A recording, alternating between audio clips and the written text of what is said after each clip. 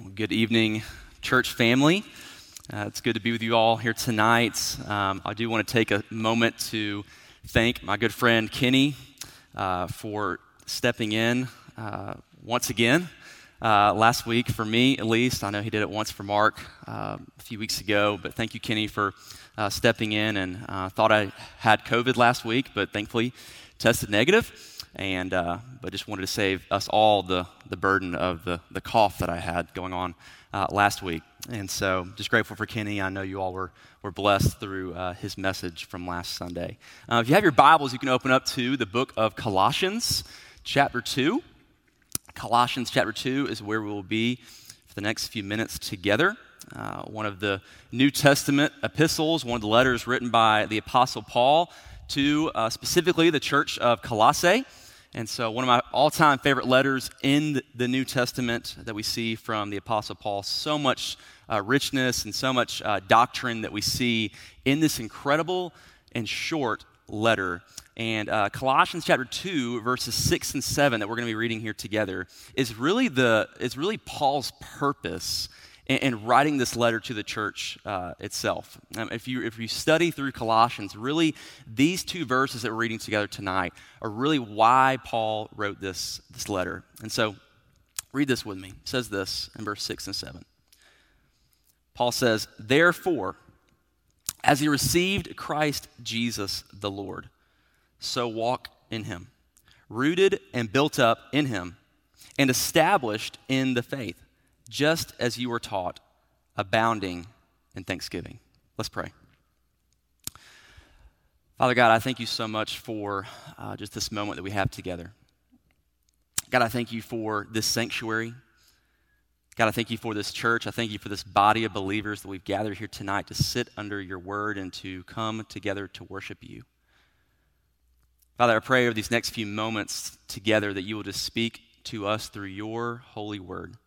God, that you will convict us where we need to be convicted. God, you will encourage us in our walks with you. And God, you will challenge us as we walk out of this place here tonight in our faith and in our walks with you, Father. God, be with us together now. We pray all of this in the mighty name of Jesus. Amen.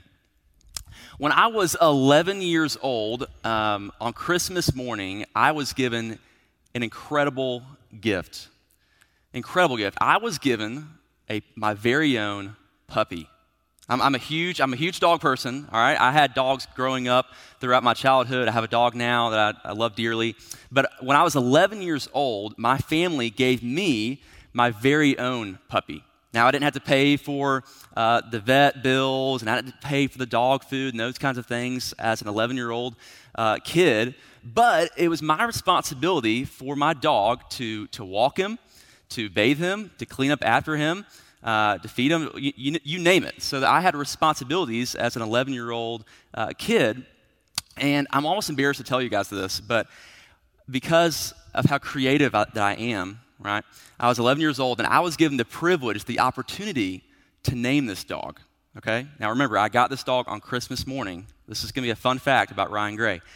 I was given the privilege of naming my dog, and because I'm creative, I named my dog Christmas. Literally, I got my very own Labradoodle.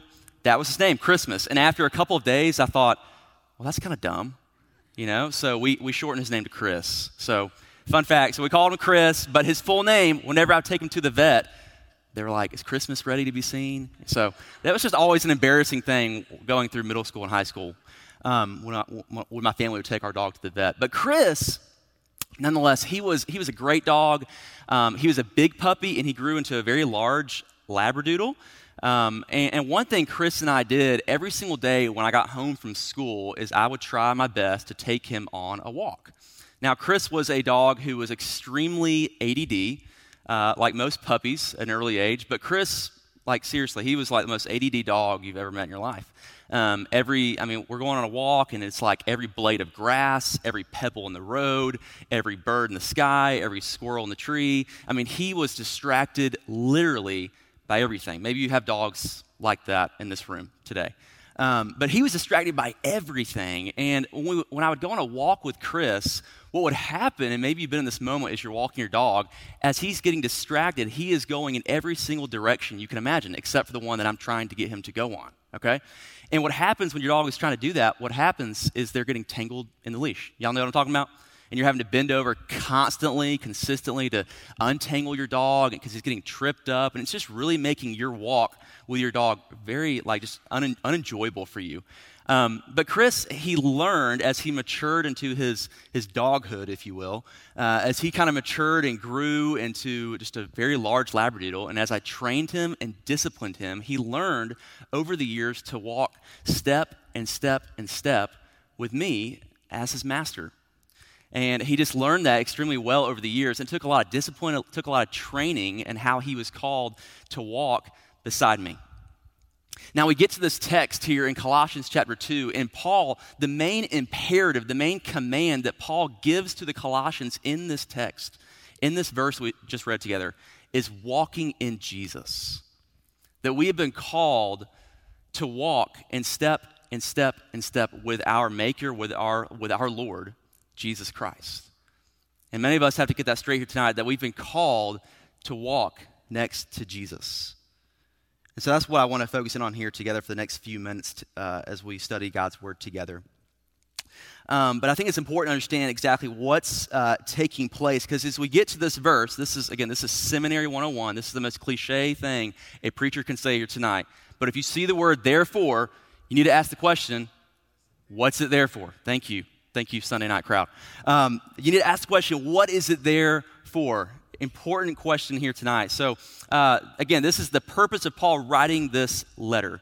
Now, in Colossians chapter 1, Paul kind of introduces why he's writing this letter, if you will. And so he spends time in Colossians 1 addressing the Colossians, and he's thanking them for their firmness, their steadfastness in their faith in Jesus. This was a church who was committed to their walk in Christ Jesus. They were firm in their faith. They were bearing fruit. They were walking in a manner worthy of the Lord. And Paul spends time in chapter 1 encouraging them, challenging them to continue pressing in and pressing on to who God has called them to be and what God has called them to do. And Paul thanks them for their partnership in the gospel. Paul spends time in Colossians 1 praying for them that they will continue bearing more fruit and they'll continue to remain firm in their faith. And then we kind of jump down to a very familiar, famous passage in Colossians 1, verses 15 through 23, which really is where Paul addresses the question of who is Jesus. And he kind of goes into some descriptions, some examples of who Jesus is, and we're given these pictures of the fact that Jesus is the image of the invisible God, that Jesus holds all things together, that Jesus is the head of the body of Christ, that Jesus is the firstborn of all creation, that Jesus is the one who is the beginning and the end. And so we're given this beautiful picture of Paul elaborating on who Jesus is. And he spends so much time talking about who Jesus is there in the first chapter because of what he says in chapter 2, verse 4. Look at this. Paul says, I say all of these things about Jesus, of who he is and his person. In verse 4, I say this in order that no one may delude you with plausible arguments. For though I am absent in body, Paul was in prison, he says, yet I am with you in spirit, rejoicing to see your good order and the firmness of your faith in Christ. Verse 6, therefore, as you received Christ Jesus the Lord, so walk in him. You see, there was a problem with the church of Colossae in this particular moment, friends. This was a time in this context where there were false teachers coming into this setting, coming into this context, coming into this specific church, and they were preaching a false message. You see, Paul spends so much time focusing in on the deity and the humanity and the sufficiency and the supremacy of Christ because there were false teachers coming into this church and denying who Jesus was. They were denying that Jesus is sufficient for your salvation. They were denying that Jesus is God himself. red flags. And so Paul writes this letter to combat these false teachers, to encourage the Colossians to remain firm and steadfast in what they've been taught and who they believe in. And so Paul says, because there's people coming in, therefore, as you've received Christ Jesus the Lord, walk in him. And so you see this parallel here, this relationship between receiving Christ and now walking in Christ. If you've received Christ, you're called to walk in Christ. If you're walking in Christ, you've received Christ. You see this parallel, this relationship here in this text. And what I love here too is that Paul doesn't just say you've received Christ Jesus, but what does he say? He says you've received Christ Jesus the Lord. Now that has huge implications here for tonight, because if you're here tonight, if you've received Jesus, you've truly received the Lord.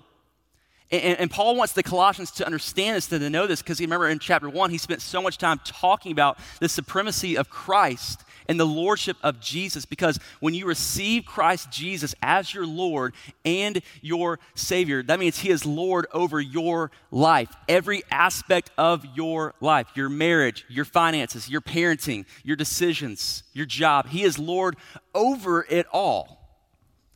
And so Paul is saying, as you've received that Christ Jesus by grace through faith, so now walk in him by faith. You see the relationship there? That if you've received Christ, you're called now to walk. And so that walk there is that main imperative, that main command in this text. And that word walk is found throughout Scripture, right? It's really this word that just kind of relates to our relationship with Jesus and how one person conducts their life in light of the fact of how they've received Jesus. And so he commands them to walk. You know, I've said this before as I've preached in different sermons, but I hope and pray tonight you could stand here with me and say that you want your life to look more like Jesus tomorrow than it did today. That is, for the life of the believer, you are consistently growing and being conformed more into the image of Jesus.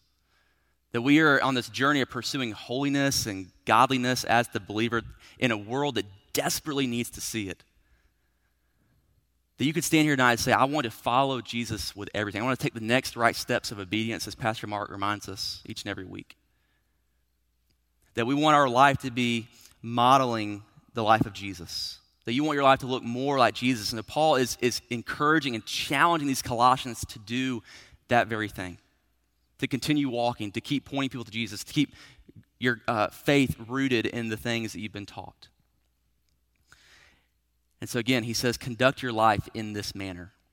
And so how do we do this? What does this practically look like in our life?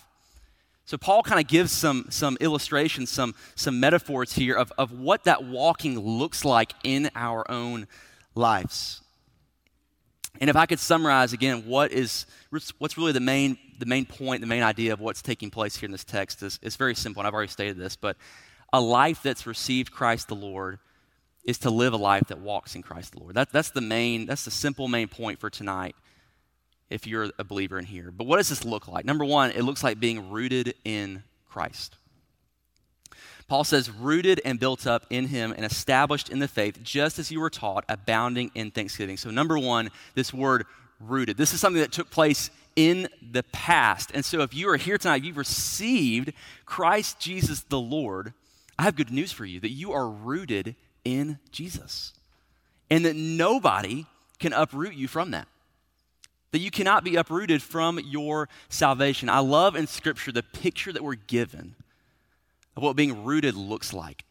Just this image of a tree being planted and being rooted in rich soil beside streams of living, running water. Just a beautiful picture, right?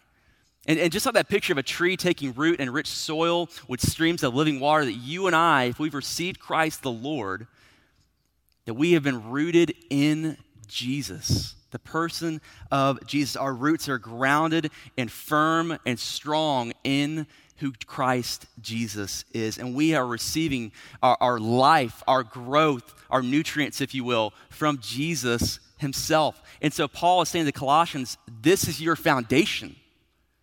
And he elaborates on this and says, build upon the foundation that was set before you when you gave your life to Jesus. Like a tree being rooted, continually root yourself in the living Word of God. Continually root yourself in biblical community, in corporate worship. Continually root yourself in your prayer life. Continue rooting yourself in who God has called you to be and what God has called you to do. This walking with Jesus looks like somebody who's rooted in Jesus. Number 2, Paul gives this other metaphor. He says being built up in him. This is the second example that Paul gives us, and this is kind of like this construction metaphor, if you will. We're called to be building upon the foundation that was set before us, that we've been established in. And I think it's important to note that God is the one that's building us up. As we're taking root in Jesus, he is building us up. For the life of the believer, as I said, that you should have this desire and this ambition and this goal in your life to say, God, I want you to continually build my life up in your name. I want my life to look more and more like your son Jesus each and every day as I live my life here on earth. I want to be more conformed and molded into the image of your son Jesus. If you've been a part of First Baptist for any amount of time, you know that we use the word build up here a lot. Because we believe firmly that we've been called to help equip you and to empower you through the work of the Holy Spirit to be built up in Jesus. That's why we're here tonight. That's why we have RAs and GAs, the different things that we offered to you, church family, so that you would be built up in Jesus. This is the discipleship process. And this word built up is this continuous action for the rest of your days here for the believer. It's this daily walking and being built up in Christ. I think this build-up phrasing is very fitting, if you will, for where we are as a church family right now. As you know, the Serve Pro has been here for more than I can count. I think it's like 4 months, maybe 5, maybe going on 5 months. They've been here for a long time.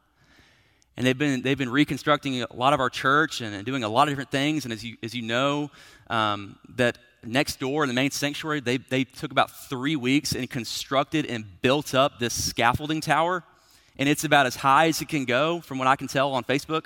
I haven't been in there, but it's as high as it can possibly go in that room. It's almost to the ceiling. Just quite amazing as you get that picture there.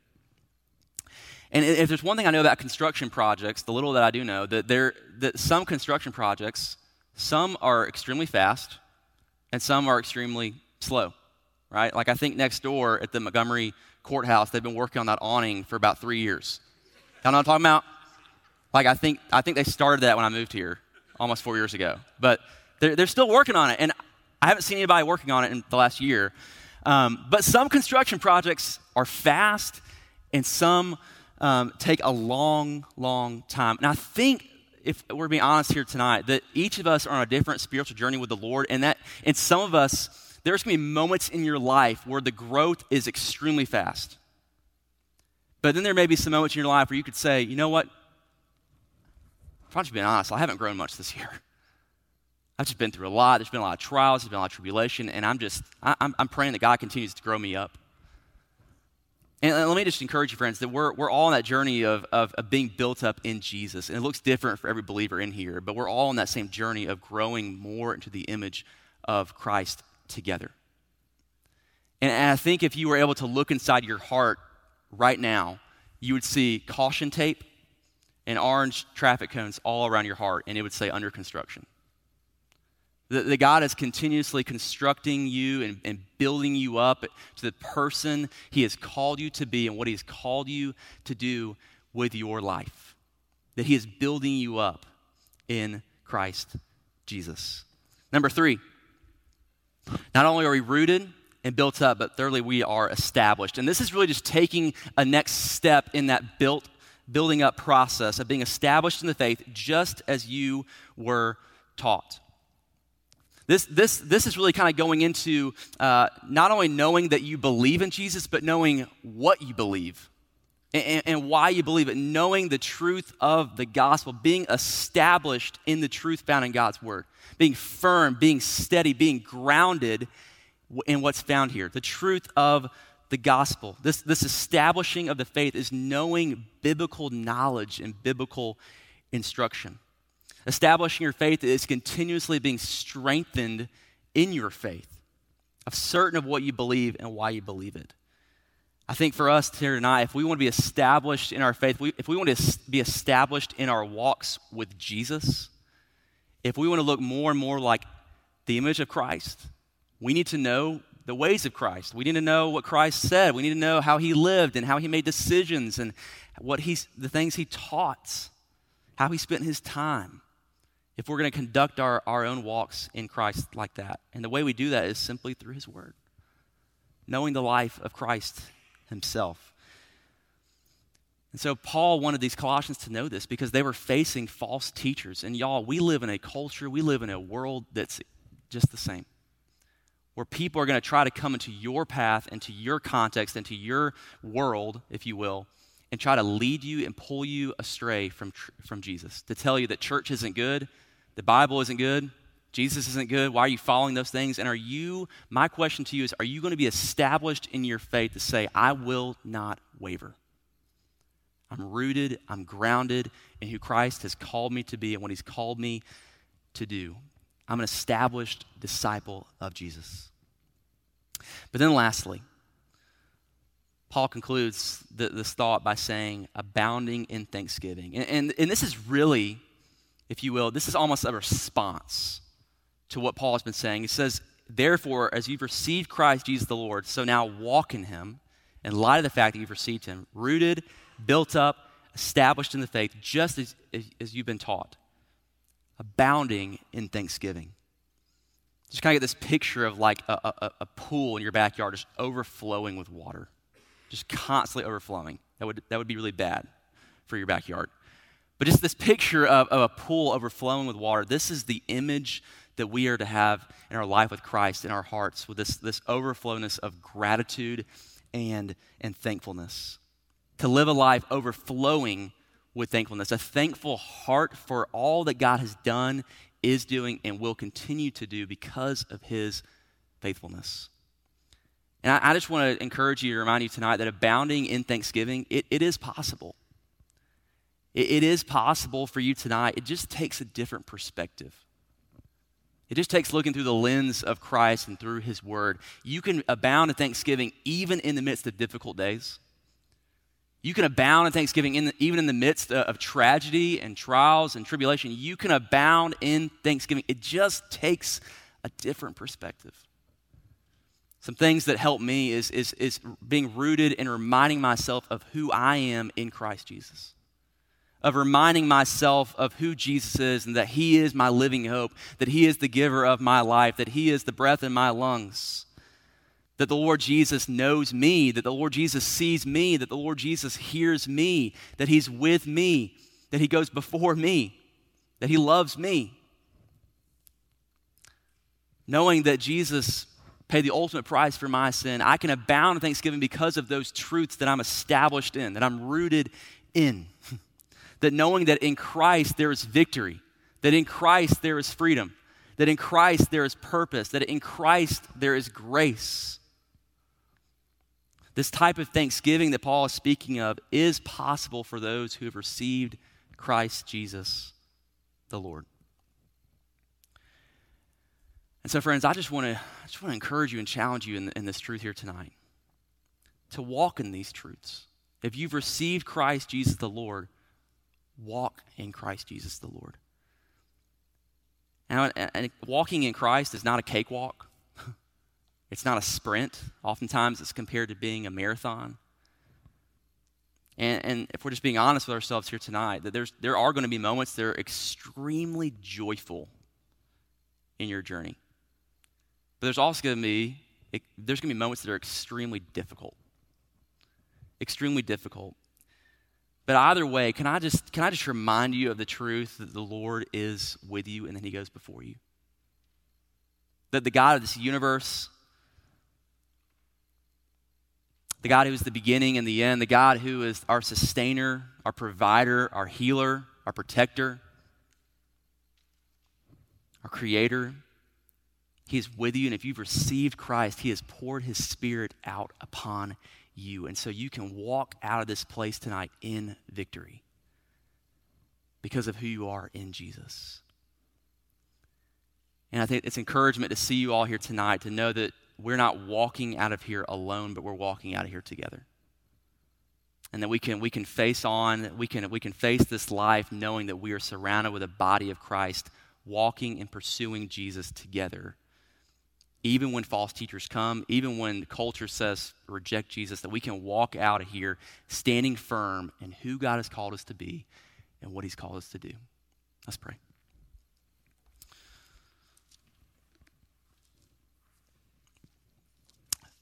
Father, we give this to you tonight. Father, I pray for us that we will walk out of here asking the question, just evaluating our own lives, God, of how our own walks with you are going. God, as your word tells us, if we've received you as our Lord, that God, we're to continually walk in you. It's this reminder of the identity we have in you, God, and the purpose and the mission that you've called us to be a part of in our culture, in our context, in our world, in our schools, in our jobs, in our families. God, in every aspect of our life, you are Lord over it all, and we are being called to continuously walk in you. God, I pray that you help us to do that. You equip us, you empower us, you give us the strength that comes from you to do that here tonight. God, I pray that our world will see Jesus in us. God, we pray all of this in the mighty name of Jesus. Amen.